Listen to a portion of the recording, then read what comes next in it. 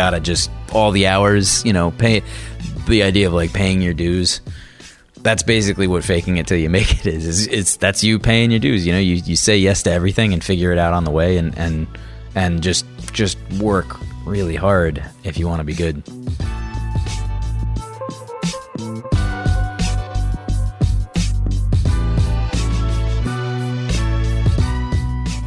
Welcome to Works in Process, a series of conversations where I talk to creative individuals about their latest projects.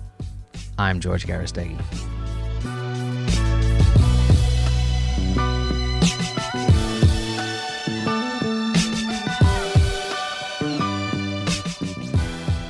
And that's this episode's guest, Eli Neugeboren. He's an illustrator and educator who lives and teaches in Brooklyn, New York. I catch up with him today to talk about his journey as an illustrator, his 5+ year project called Drawing the News, and some of the side hustles he's had along the way. Let's get into our conversation, and here's Process. Once again, thank you, Eli, for joining us on the Works in Process podcast. And I start each podcast with something kind of silly. This is just a series of questions that get us loose. So I'm going to ask you a series of this or that questions, and then after some word associations. Okay. So is it cool? That's cool. So let's go. Coffee or tea? Coffee. Toast or a bagel? Bagel. Rock or hip hop? Both. If you had to pick one. If I had to pick one, oh man, I guess rock. Beatles or Rolling Stones? Stones. Biggie or Tupac? Biggie. You got to say that. You're in Brooklyn. Yeah, but I said it when I was in California too. So. Beer or wine? Beer. Cool. And now the word association. So just kind of the first thing you think of when I say these words. Okay. Creativity. Art. Design. Modern. Art. Me. Business. Money. Failure. Up. Clients. Hell.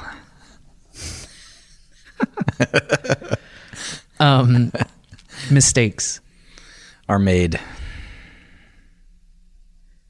Tools. For use. Skills.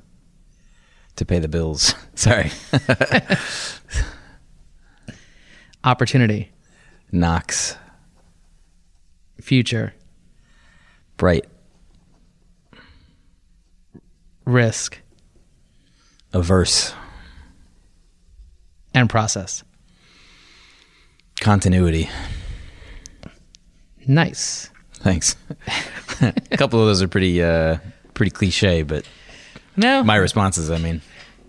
I think the business one is the most cliche. Yeah. Money. But, so yeah, those are just kind of like fun things.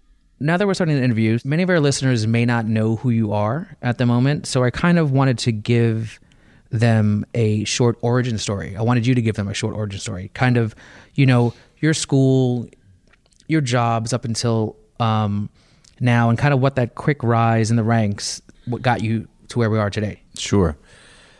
Yeah, for me, it definitely has not been a quick rise. It's been a slow and steady, just kind of every day out there hustling, working hard thing.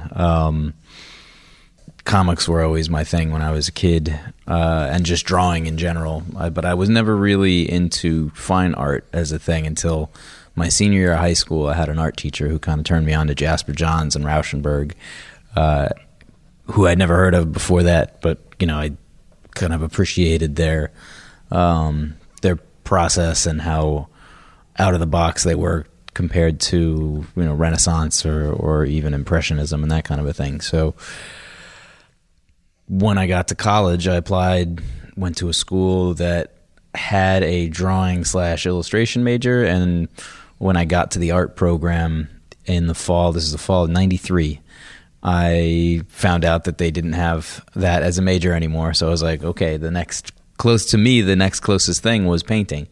because I didn't want to do photography. I wanted to be hands-on still. Didn't want to do art history for sure, because I definitely needed to actually be making the work. So so I became a painting major and spent the next 4 years. I can't even remember how many different figure drawing classes I took. So that was a good thing. And then I think I graduated June 15th or 14th, and July 1st, I was, boots on the ground here in Manhattan, sleeping on my cousin's kitchen floor because he had a tiny little studio apartment, or 1 bedroom. Stayed with him for a month and was, out there. Somehow managed to get meetings with Marvel and DC, which led nowhere. The guy I met with at Marvel even was like, "You don't want to do this. You want to do something else." And I guess maybe fortunately, unfortunately, listened to him. Got a couple of jobs waiting tables, and ended up through some regulars at one of the restaurants I was working at. I got my first legit art job working as an illustrator for an accessories company. Company was called Offshoots, and so I was doing all kinds of like licensed stuff, but it was a lot of like hair bows for the Disney stores and that kind of a thing. But I literally remember I was sitting I had a drawing table and then a computer. That was my setup at that office. And I remember like I almost kind of like broke down in tears when I got my first paycheck, because I couldn't believe I was actually getting paid to sit around and draw. Like that was like a monumentally amazing thing that, somehow that it all worked out. But that was my first job. Stayed there for a year or so. Kind of don't remember the exact timeline, but the .com boom was starting to happen. This is the late 90s, and there was a lot of freelance work. And although the first day on the job, I had to ask my coworker how to turn on the computer. I realized that it was going to be important for me to learn how to use it. So I kind of did it for everything I could possibly, I used it for everything. And then transitioned to, I did some teaching with the Whitney and MoMA, and then was doing freelance stuff, just, whatever work I could hustle up. And then was working for a guy who did photo retouching. And I had never done it before, but I thought I knew how to use Photoshop. And one of the first things he asked me when I interviewed is, do you know how to use Photoshop? And I was like, yeah, I think I'm pretty good at it. And he was like, no, you're not. which was, it was, and then basically like one day into the job, I was like, oh man, like, yeah, I don't think I realized how little I knew. Like that program is deep. And it was great. I was basically, like a young grasshopper, and we did, wax on, wax off, paint the fence, did the whole Miyagi. He started me off just mounting negatives on a drum scanner and then doing the scanning. And then he would show me how to like clean the bubbles and the dust out of the scans. And then, each little step built on the last one, to where after working for him for 2 years, I was actually sitting with clients and, had my guys that would trust me enough with their photos. How long were you retouching? So I did that, all in all, I think it was about 2 years. And then late 2001, maybe, no. Yeah, thereabouts. So I guess around 9/11, post 9/11, I kind of had that like, that thing where I realized that I needed to go back to grad school. I had to give it a chance. I was like 25, I guess, or 26, 27,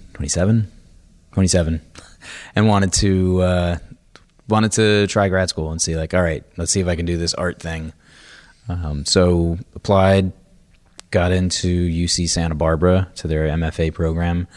And in summer of 2002, I hopped in a car with all my stuff and drove cross country to Santa Barbara. What made you want to go back to school? I think because I was doing these other things and I was feeling good about it, and I was I was good at what I was doing. But there was that itch at the back of my head that was saying like, I wasn't quite done with it. I was happy doing what I was doing, and I was making money, so that was good. But I felt like I was still doing other people's things, and I wanted to try to I felt like I still had something to express. So grad school seemed like the right thing to do. And the program that I applied for, the other part of it was I do a little bit of writing, and I've always been interested in philosophy and, critical theory, art theory, that kind of stuff. So cultural theory. So the program I went to had a really strong component in that. You had to take you took a theory class every semester. Each, working like a 25, 30 page essay based, one semester read everything that Nietzsche wrote, did a semester on Deleuze and Guattari. And that was still painting? Yeah, so grad school, it was a fine arts program. It's just, I think the technical degree I have is an MFA in art studio. But I've definitely seen my classmates write, whatever that, their MFA was in, site specific installation or, haptic, whatever, it was definitely full on choose your own adventure, art school. So when I got there, I was doing these big paintings, and they would be kind of landscapes and have these dismembered, anime looking dolls floating around in them, that kind of a thing, which all the people out there in California, they all cut me up on that. So I kind of reset, did a few more and then kind of reset. And that's really where I started getting back into drawing. I started just doing all kinds of super duper detailed, these kind of they ended up looking a lot like landscapes, but they were kind of mashed up of, so have like an aerial view of a roller coaster that would blend into like a map of Kansas or something like that, and then so that they were dense and complex and very detailed, but I did them all with a rapidograph on vellum film, that like plastic kind of paper. Yeah. So it had like a ridiculously clean, smooth line. This idea of layering, right? So doing that in a rapidograph, do you think that came maybe from your retouching? The idea of just putting two things together that maybe wouldn't normally... Yeah, that's a great observation. I think I might have even written about that in my grad thesis when I was defending the work or explaining the work, or however you want to look at it. No, I think it's a direct correlation that I was spending all that time before I got to grad school, putting different heads on different bodies and fixing things. So the idea that reality was malleable, I think, kind of came out of that. So you finished grad school. And came running back to the East Coast. Running? Basically. Well, I flew, but I had thought about staying out there, but I was in a long distance relationship, and I wanted to give that a chance. And we've got 2 kids now, so I think it worked out for the best. Probably. Yeah. So I came back to the East Coast. I kind of came back here and was doing some freelance retouching, and then landed a gig at the Museum of Natural History as a exhibition designer. So doing label decks and wayfinding, and that was amazing. That sounds awesome. Yeah, it was. I'd never done anything like that. I'd done some design, enough to get the job, but I was definitely wouldn't have considered myself a designer, but it was great on the job learning. My direct boss had just finished up her master's at Yale, and right out of Yale got a job at Pentagram, and then didn't like the culture there, so she started working at the Museum of Natural History. So I learned, it was basically like a crash course, a year on the job training in design, all of the technical aspects of organizing space and type and all of that. So that was kind of an amazing thing. But it also paid jack. It's nonprofit, and it was really cool. It was amazing to be able to go to to walk through the exhibits to get to the office which was the design studio. The design department was basically like a little in this sort of castle-like wing of the building. and it was directly, the design department was directly below the fabrication department. So, from time to time, I could go upstairs and just watch them building dinosaurs, and that was also just super cool. That sounds amazing. Yeah. So, but like I said, it wasn't paying well. So from there, I got a job at a big printing plant doing retouching. But I didn't last there too long, and I ended up at a tiny boutique, kind of like my first retouching job, a little retouching studio, called Print to Print, who were downtown in Tribeca. And there I was doing, international Maybelline campaigns, and it was a lot of hair. So, Redken and John Frieda and all these, big time advertising campaigns. And I was there for a little over a year, but was feeling, it's not that I had done so much retouching, but it was pretty high intensity. And the boss that I was working with was a little, nice way to say it, artistic differences. I didn't really like the way he was running things. So I somehow lucked out and got a job at Spin magazine from there. And at Spin, I was in charge of all of their retouching from front cover to back cover. And that was definitely one of the coolest jobs, because it was, everybody that worked there had grown up reading the magazine and, had beaten out every other really talented person who had grown up reading the magazine, and all they wanted to do was work at Spin magazine. So that was just kind of an awesome thing. I mean, I grew up reading Spin magazine, so I was very excited to be working there. And, How long did you stay at Spin? Spin was, I think it was 3 years. So this was around 2006. So in July 2009, I got laid off. But I had already been looking around for what the next stop was going to be. I had found this retouching forum, and it was like proretouch.com, or I can't even remember what it was. Retouch Pro. And it was mostly terrible. It was mostly, from my point of view, it was mostly hobbyists. And but there was one corner of this portal where the pros hung out. So when I was in that, it's sort of a chat room message board one time, somebody posted the headline of the post I still remember, was because it sort of changed my life in a way, was look at how ridiculous academia is. And then it was like, there's, look at this job posting. They want somebody who has 5 years of professional experience and an MFA, and you have to know how to do like this particular type of, pre-press. And it basically was like, check, check, check, check, check, check. I knew everything. All the boxes I could check, except one, but it was something that like wasn't even relevant. It was, some sort of very technical thing that nobody actually in industry used. So I got my CV together. I emailed a bunch of my students from Santa Barbara. I was like, do you guys have any of your work from when you were students?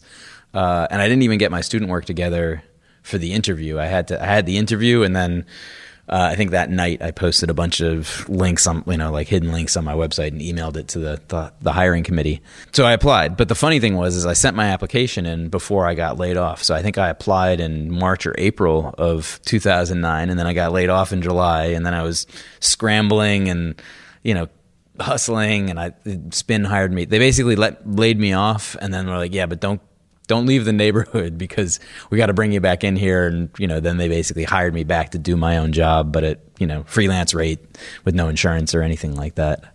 So that happened. And then I was actually at the single worst interview of my entire career. I was at the Daily News. I was in a fluorescent lit office working on a PC with no Wacom, doing their test. Sounds amazing. Yeah, it was awesome. And I got the phone call from the secretary of the communication design department saying, hi, is this Mr. Neugeboren? Can you come in for an interview next week? And I was basically like, oh, thank goodness. So I completely checked out of the interview. I never even followed up with them. And they never followed up with me because I tanked it. I basically gave up after that. And came in for the interview, and the secretary said that it was just going to, she was like, yeah, if you want to, can you come in and meet with the department chair next week? So it sounded very informal, but I had like 2 portfolios and I wore a suit, and it was a good thing that I did because the interview was in the gallery here in the department, and it was like 5 people sitting behind a table, and there was just a chair all by its lonesome out in the middle of the room. So it went really well. Obviously, I guess I got the job. So that's how I ended up teaching, and that basically gave me the freedom to finally get back to drawing. The problem was it had been so long and I was so out of practice that I kind of didn't know what to draw. Okay, so you went from retouching to going back to school to get your MFA to getting your MFA to retouching again, then to heading the spin department of from like all their editorial to photos to just the retouching. Yeah, the retouching department. Yeah. And then got laid off from spin. Yep. To freelance at spin. Yep. And then get that call in the fluorescent room of the Daily News. Yep. To get back to get the teaching job. Yeah, so then all of a sudden I was an assistant professor. Right. I've worked a lot of different jobs. Yeah. So you mentioned obviously teaching gave you a lot more freedom, I guess, to go back to drawing. Mm-hmm. How? Because of the schedule, just because working any of the retouching jobs and even working at spin, you get in at 10, but then you're working till 8 or 9 at night every night. There's I didn't have the energy. I was doing some stuff, but nothing consistent. So I didn't have the energy to pursue side projects, or I wasn't pursuing side projects. Nothing sustained. I was always doing some sort of creative thing, but not in a sustained way. It would take me so long to get any kind of momentum on something. I think if I looked back at my sketchbooks or the flat files, I think there's probably more work there than I'd probably be surprised at how much work was there, because I'm always making stuff. I'm always doing stuff, but it's not like now. I mean, now the teaching, it's if it's 3 days a week, that still leaves 2 full days, and even on the days that I'm here, it's a different type of attention. Because it's part of the job is that you do your research, and the research can be anything you want it to be. And for me, I wanted it to be drawing. It took me a while. I don't know. It wasn't like this immediate thing. I got the job, and then all of a sudden I dove right back into it. Like I said, I kind of didn't know what to draw, and that's where the drawing the news thing came out of. It was like, well, I don't know what to draw, so I'll just pick something, and then I don't, pick something from the news, and I don't have to, waste all the time of thinking about what to draw. Getting your teaching job gave you the time to start thinking about drawing again, but you didn't actually know what to draw. Right. Well, I had actually started a couple of years before. I had floated the idea to my dad that I wanted to adapt a section of one of his novels to make it into a graphic novel. But I had kept picking it up and then dropping it, and I'd get a little bit done, and then I'd drop it, and never really got too much momentum on it. Because life gets in the way of a lot of things. So the teaching job allowed me. So it afforded me the time to think about these things. So I started working on that more seriously. But one of the big problems I was having with my own process and with my own skills, just sort of the level of skill. Like I said, when I was in undergrad and grad school, I basically was spending 10 or 12 hours a day drawing and drawing, painting, whatever, making stuff, and that basically went down to zero on that thing. I was still making stuff, but I was pushing pixels around on the computer, or doing layouts or whatever, but it was a very different thing than doing figure drawing. So I felt very out of practice. Like I couldn't draw things the way I used to be able to. So the drawing the news came out of a a few things. One is, to just sort of have like a warm-up thing, but also I felt that I didn't have a style. Because I was out of practice, every drawing I would do was kind of its own thing, and it was a different thing and different stylistically. So I was trying to sort of establish, almost in a not to say unconscious, but to try to, through repetition and just doing something where I wasn't overthinking it, that I would get at my style that way. So drawing the news kind of became an exercise to kind of, I guess, formalize a type of style for you. Yeah. Yeah, and not even not formalize in terms of cementing it, but more to get to a point where I would be consistent in my mark making. So getting into like drawing lingo now, like I wanted to have a consistent way of mark making, of drawing. Why? So that's a good question. So that my work would, without necessarily having to be, to have everything be a series, that the work itself would be recognizable, so that somebody would see something and be like, oh, that looks like Eli drew that. So what does the Drawing the News illustrations look like? Drawing the News is black and white pencil on 9x12 Bristol. I use the same materials for every single one. It jumped around a little bit at the beginning when I first started it, because I would just sort of draw on whatever was available, and then it kind of pretty quickly became formalized as 9x12.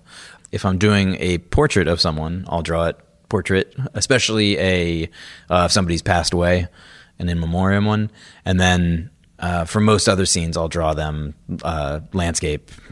I don't worry about filling everything. I try to just get as much detail as I can get, so that you can understand what's happening in the scene. That the combination of my small, less than a sentence caption plus what you're seeing will give you the gist of what the story is.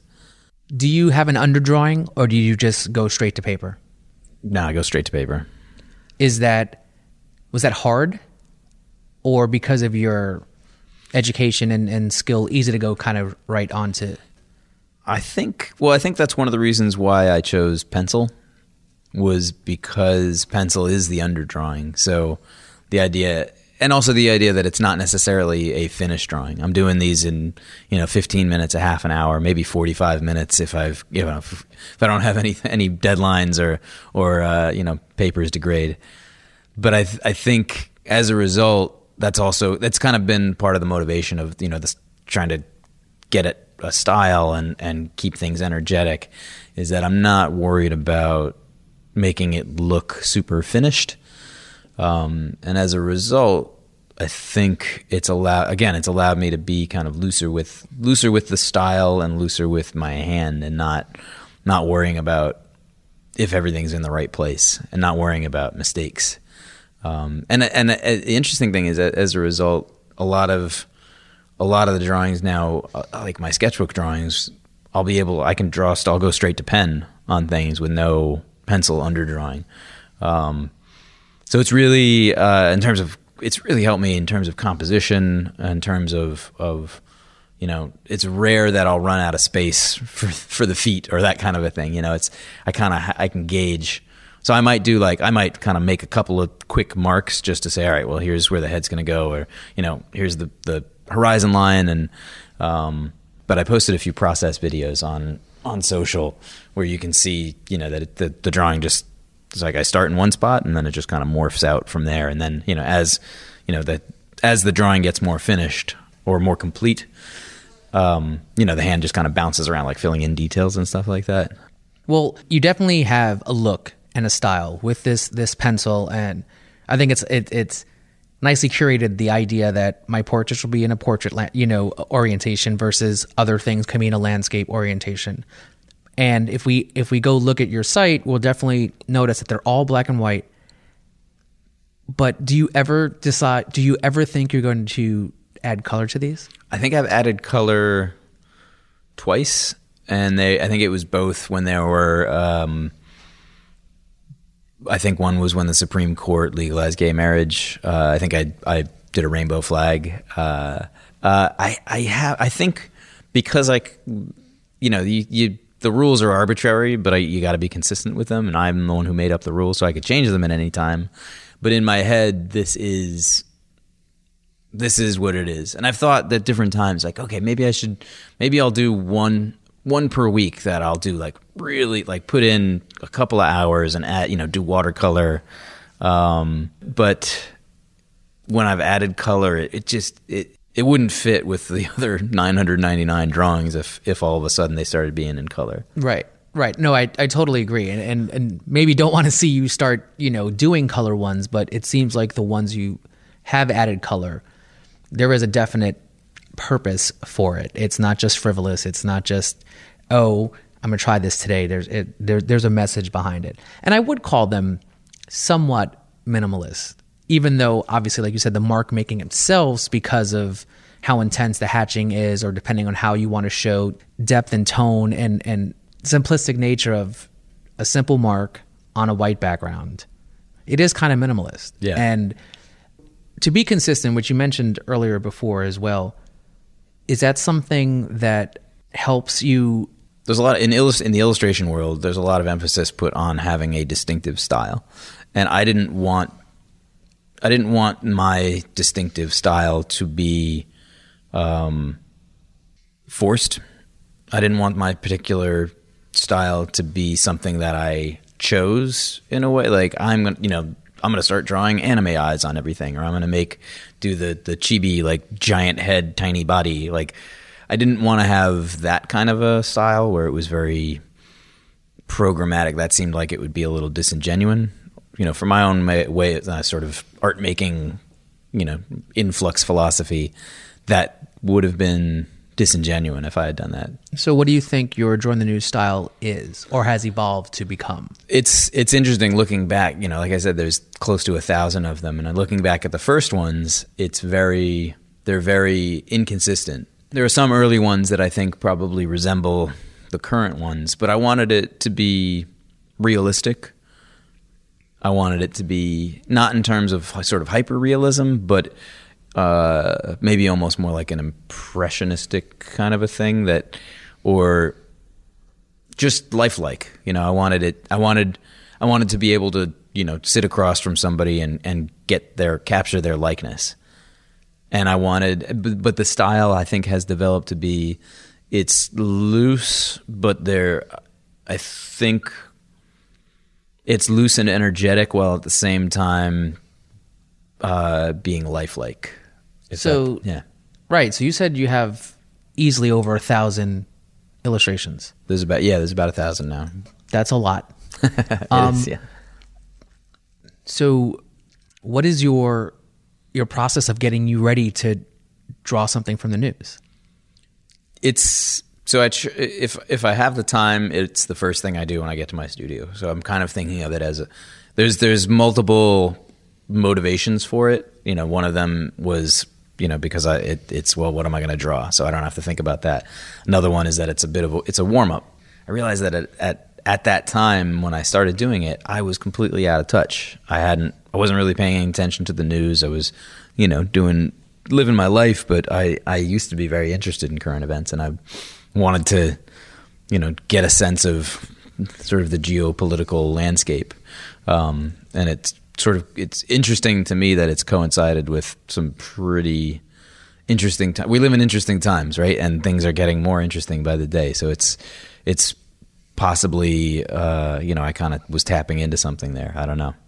So you said that it's one of the first things you do when you get to your studio. Right.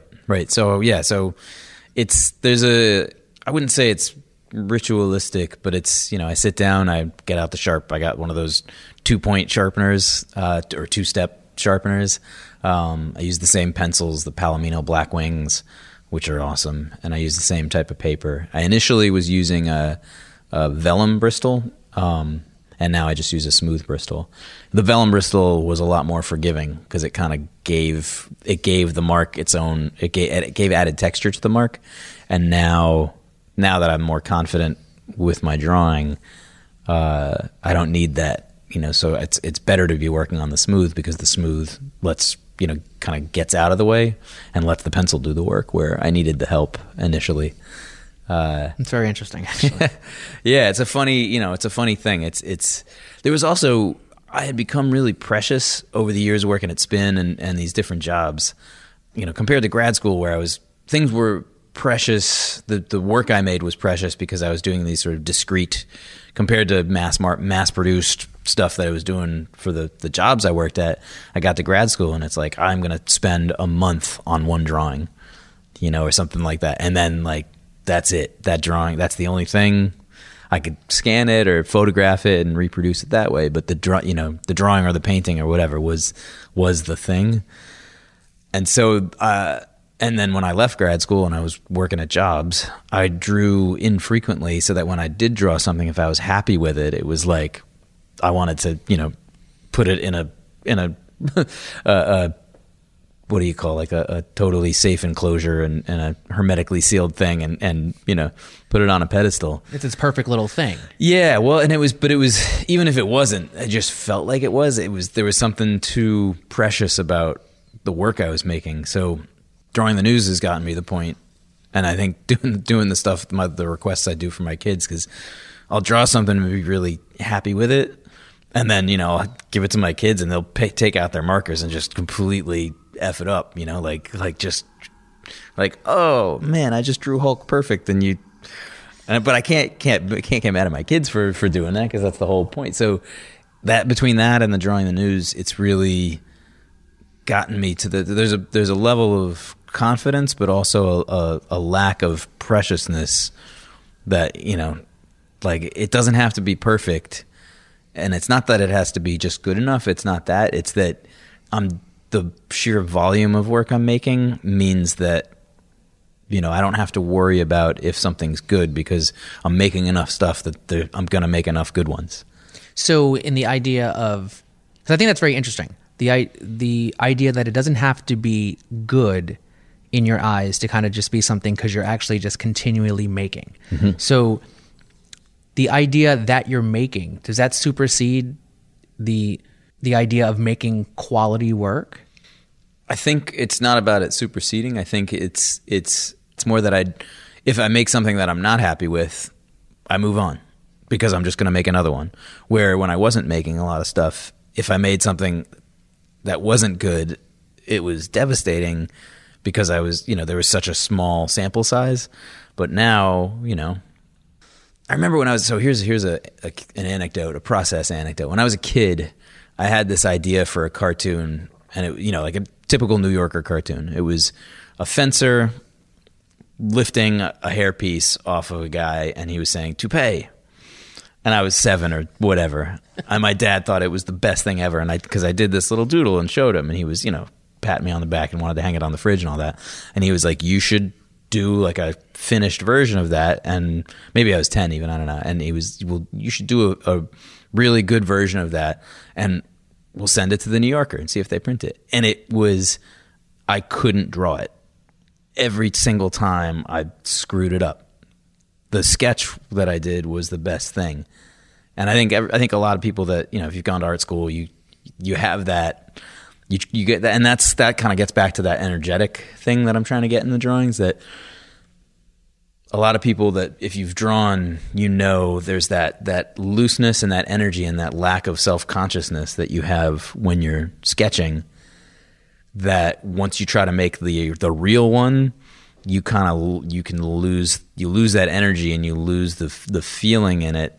And there's a spontaneity in that. There's a spontaneity in maybe knowing that whatever you do is in the moment, and it's okay at whatever level it's at, because it probably allows you to, one, challenge yourself with different types of styles. Well, not different challenges yourself with different types of scenes. Right, different subjects. Yeah. And, sometimes, like you said, with illustration, sometimes you're on and sometimes you're off. Right. But what I heard in that story is the pressure of your dad wanting you to send it to the New Yorker changed the whole entire thing. Right. I think that's interesting. I think that the idea that that having the pressure of making something what you perceive as more final change the whole spontaneity of just what was so good about the initial illustration anyway. Right. Yeah, it killed it. It totally. And I think, it's, in design, it's like if you work, you just overwork something, or, I think any creative discipline has this. It's, like guys that can't shoot free throws or what was it with Knobloch when he had he couldn't throw to first base. Couldn't throw to first. Yeah, and he was out of the league a year later or whatever. They moved him out to center field, and then it was like it's like a mental block. All of a sudden, you're thinking about it rather than doing it. And I think, not to get super jazz about it, but there's a certain thing that's kind of like with sports or with music or something like that. I think that you put in all the time, you put in all the hours, so that when it's time to perform, you don't have to think about it as much, and it becomes this kind of, you're still thinking about it. It's a conscious thing, but there's a level of all those hours are feeding into it. When did you realize that, though? I don't know. I think I kind of always knew it, but I think this is the first time. No, not the first time. But this is the longest sustained, because I've had the teaching. It's been 7 years, and I've been doing this consistently for 5 years, let's say, the Drawing the News, maybe even a little bit more. And I think this is one of the first times where I've had this sustained effort of, working on something on a regular basis and just building this mountain of material. And I think just reflecting on the process itself has helped me become aware of the fact that it is the process. I think about it a lot when I'm teaching, that, because the students, especially the freshmen, less so the juniors and seniors, but, when they first come out of high school and they're in their first art class or whatever, the instinct is you do one, you have this one idea, this one sketch, and like, this is it. But for me, the process is just putting in the work, that I put in the work and put in the hours, and all those hours, it's not that any one of those hours has to result in something super specific or some kind of crowning achievement, but kind of it's all contributing to the same effort. So you said probably 5 years of this sustainable, consistent with outputting work and Drawing the News, and now you have over 1,000 pieces. What keeps that going? It's a mix of things. I think it's funny because there's people will ask me, well, so what are you going to do with it? And I'm hoping there's going to be some sort of critical mass where I'll get a book deal, or I don't know, something nice like that would happen. I've had a couple of exhibits with it, but I think the thing that keeps me going with it is those original motivations for it haven't gone away. The wanting to get better. You were talking about, drawing different scenes, drawing things that I'm not comfortable with. I'm still trying to push myself on that, like more complicated architectural scenes, or, I can get likenesses now, but I could always be better. So there's that aspect of it that I feel like I've improved so much, but it's, the more you know, the more you realize you don't know. So the better I get, the more I realize I've still got so much more to learn. I could be so much better.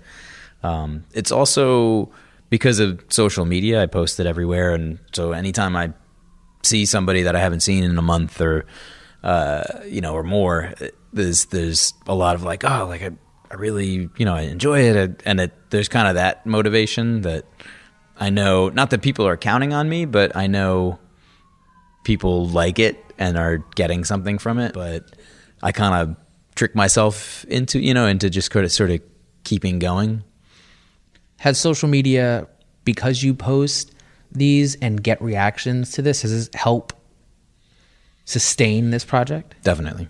100%. Yeah, the social media aspect of it is big. There's my Facebook is, I have a business page, but because they changed all their algorithms, it's basically useless, unless you advertise, unless you're dumping money into it. but there's a pretty high level. It's interesting because Facebook for me is mostly friends and family, and then a few former students. But even though I get the fewest likes, like Instagram, I get tons of likes on my drawings, but on Facebook, I don't necessarily, because most of the stuff I'm posting is negative because the news sucks. And there's some people who are like, oh, you should draw some happy stuff. And it's like, yeah, but that's the news isn't about, there's the one human interest story where that dog, found its way to California from Wisconsin to find his family or something. But it's generally, bombs and death and mayhem. So that's what it is. So I think because of the way Facebook is psychologically, there's not a lot of likes, but like I was saying, like literally every single person that I see, if I haven't seen them for a while, will mention that they count on it, that it's something different in their feed. It's a relief to see it because it's not, InfoWars or some nonsense like that. Bombs, death, and mayhem. That can be the title of this podcast. Yeah, that's Bombs, Death, and Mayhem, the story of 2017. Illustrated by enews.com. I think it was interesting that you said people do kind of look for that in their feed, especially now in Facebook or Instagram. When you're looking through things, everything is uber colorful or kind of destruction or all this negative stuff, to kind of have this serene white image, even though if the subject matter is not something that is as serene. But I think it's kind of interesting to see that in your feed because it does give us a break.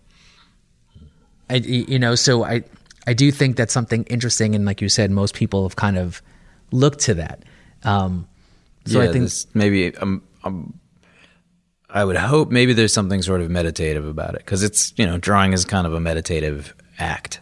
So if that also translates through, yeah, I guess another formal thing you're saying about the signature. I don't sign most for the WTF ones. I've been signing them, but for most of them, all I do is I'll write a little caption, so basically, whatever the headline might be with the accompanying story, and then I put the day's date on them. Oh, okay. So everything is dated. So at least, yeah.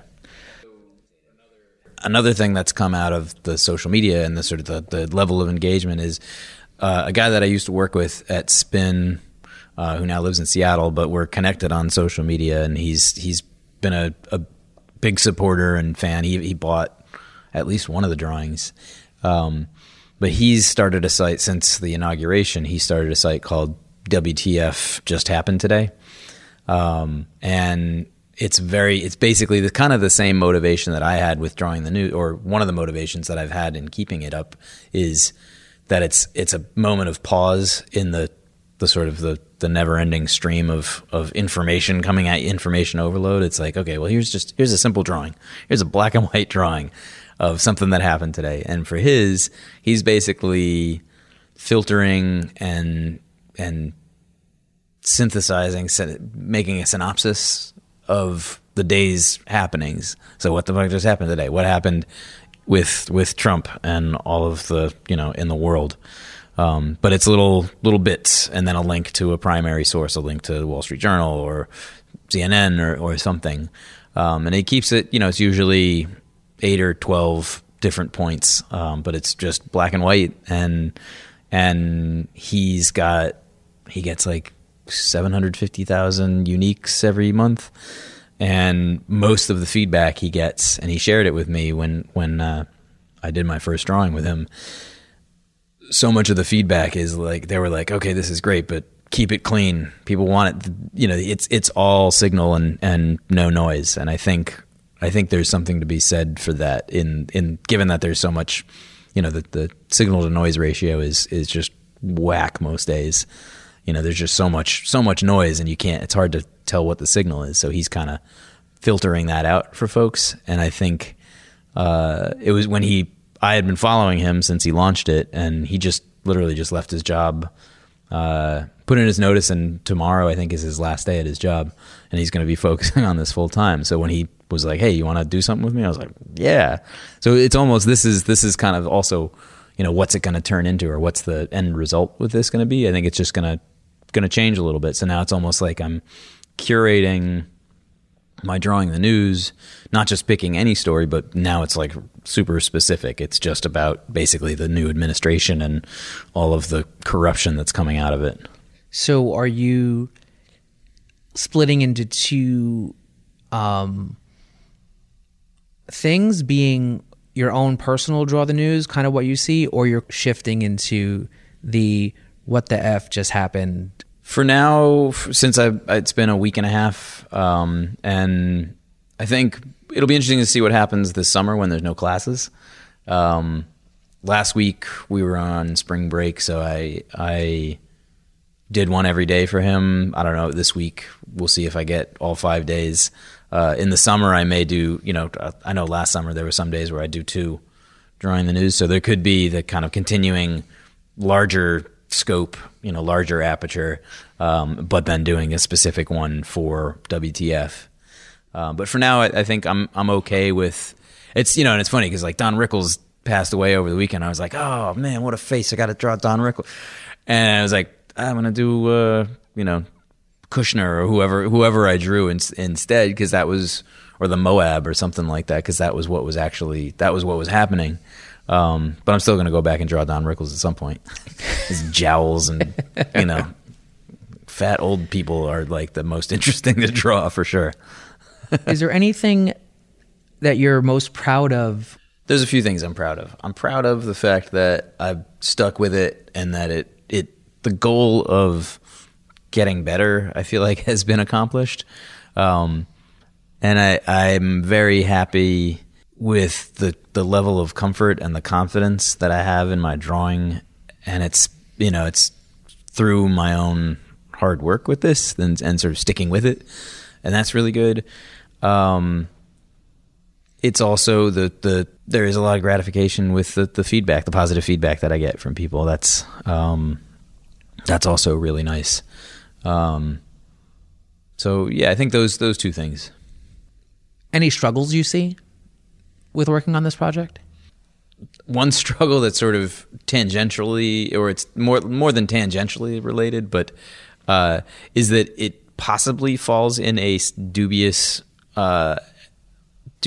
area of copyright, because I'm basically looking at a news photo from Reuters or something like that, and not completely copying it line for line, mark for mark, but not altering it either. So the idea that if I did ever publish a book, or if somebody wanted to publish a book of these, there would definitely have to be some lawyers getting involved. So that's kind of, if anything, that's kind of been the big thing holding me back from doing a Kickstarter or something like that, because I don't know. I don't honestly, I'm not Richard Prince, and I can't make giant prints of people's Instagrams and get away with it the way he can. So I don't know. I mean, I think with copyright, a lot of it it's all about enforcement, but all it would take is one photographer, or like I did the drawing of, there's that Fearless Girl sculpture, and I did that drawing. I did the drawing of the Fearless Girl statue, and that's actually gotten such amazing feedback. Like, people are so into that one. And I wonder, the guy who made the bull sculpture has come out, and he wants to like sue the people that put the Fearless Skull sculpture because it's changing the meaning of his work, and that's sort of a whole other it's a whole other topic. But like, what if that's the guy, what if that guy sees that I did this drawing and decides to like send his lawyers after me? All it would take is one, and then I'd be like, I don't know, I guess I'll stop doing this project and take it all down. So that's, I mean, it's not so much a process struggle, but it's sort of a larger philosophical challenge, I guess. Right. You mentioned something interesting. So sometimes life gets in the way, mm-hmm. right? And you mentioned briefly throughout the conversation, you have 2 sons. I do. And you kind of do this little project with them, and you have a hashtag. I think one is called tiny art director and tinier art director.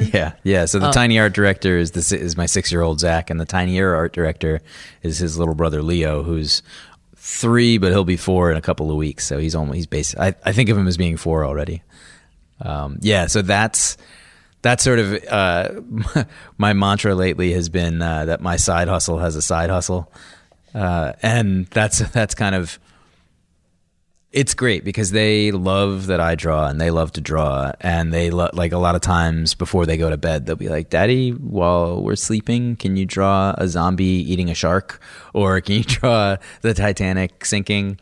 Or, whatever their current obsession is, draw Cyborg and Robin. Or no, what was the tinier art director said, "Can you draw the Hulk and Captain America eating hamburgers together?" And he was like walking into his room, and he stopped and turned around, and he was like, "Make sure there's table and chairs." This is the 3-year-old. I was like, "Okay, of course, table and chairs." And I showed him in the morning, and he was like, "Okay, good. That's the table and chairs there. Thank you, Daddy."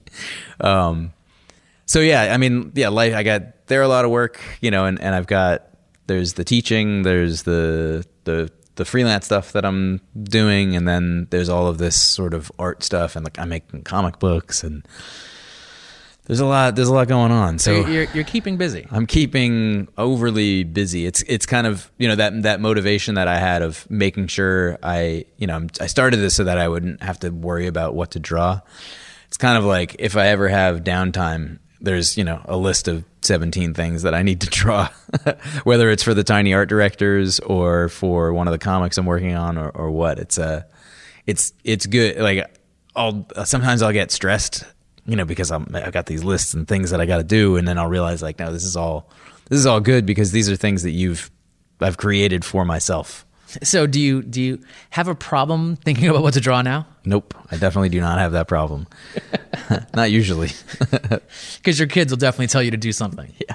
Yeah. That's actually one really nice thing. I mean, I like if I'm not doing a drawing the news, like sometimes on the weekends, I'll be like, "Hey, what do you want me to draw?"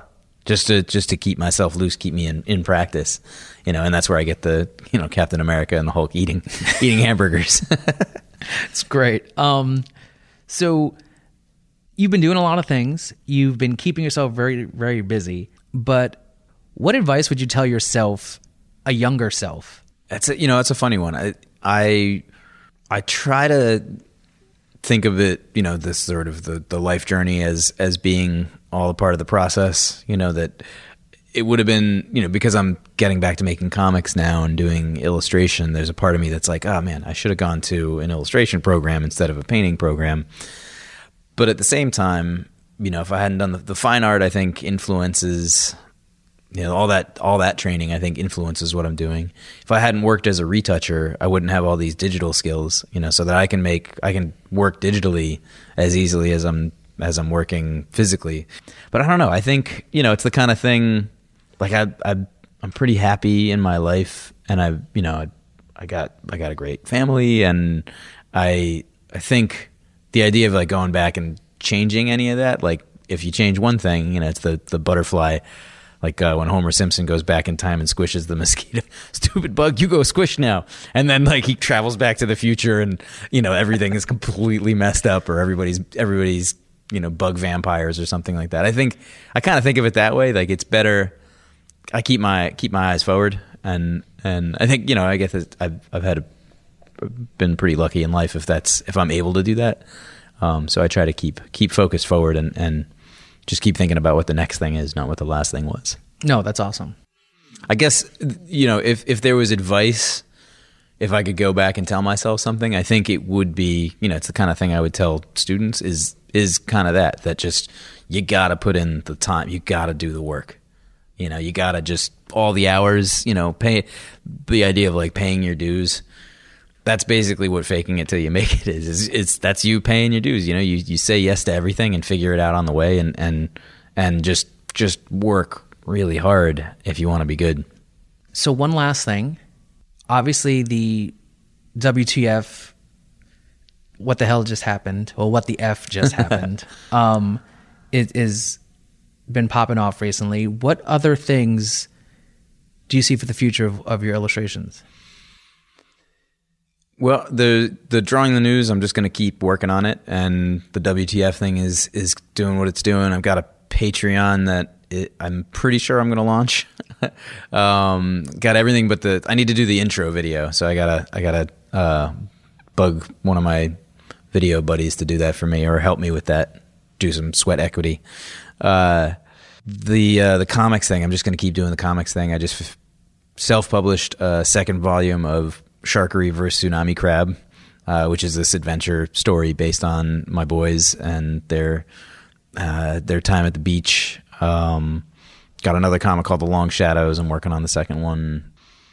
Yeah, I mean, I think I think because I've got the teaching as a real solid anchor, I don't have to struggle as much in terms of or hustle as much, but I'm still hustling, but I kind of have more freedom to explore. I wouldn't mind doing some book covers. I think that would be great. I've been sending my work to art directors. We'll see what happens with that. Yeah, I mean, it's just got to keep making stuff. Making is key. I think the fact that you keep up and you keep on doing it, and you're motivated by the feedback, and you're motivated by the responses you're getting from all the different things that you're putting out there is really, really cool. And just seeing the maturation of where this project has come from probably 5 years ago to noticing when I see a black and white post with that hatch style, I know exactly, like you said, because of the consistency. The consistency is key, and it helps establish your voice. And I think that consistency is starting to show what Eli's voice is. And I think it's great that you're now linking with, what the F just happened, because it is a natural extension to You're Drawing the News. I thank you for today. Thank you. Thanks for having me on. It's very interesting. I'm interviewing a lot of friends, and it's really, really good to kind of see what you guys are doing and kind of hear the process that you've gone through to get to where you are right now. Can't wait to see where else this goes, and thanks again. Thank you, George. This is Works in Process.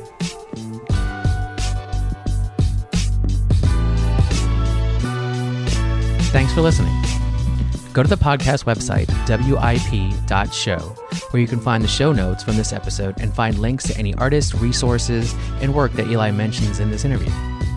Also, if you haven't done so, please subscribe to my Works in Process podcast on Apple Podcasts or any other place you get your podcasts. Wow, that's way too many podcasts. You also can connect with me on Twitter or Facebook via works_in-process. That's works with an S _in process, one word. And you can find behind-the-scene pics on Instagram by searching the hashtag works_in process.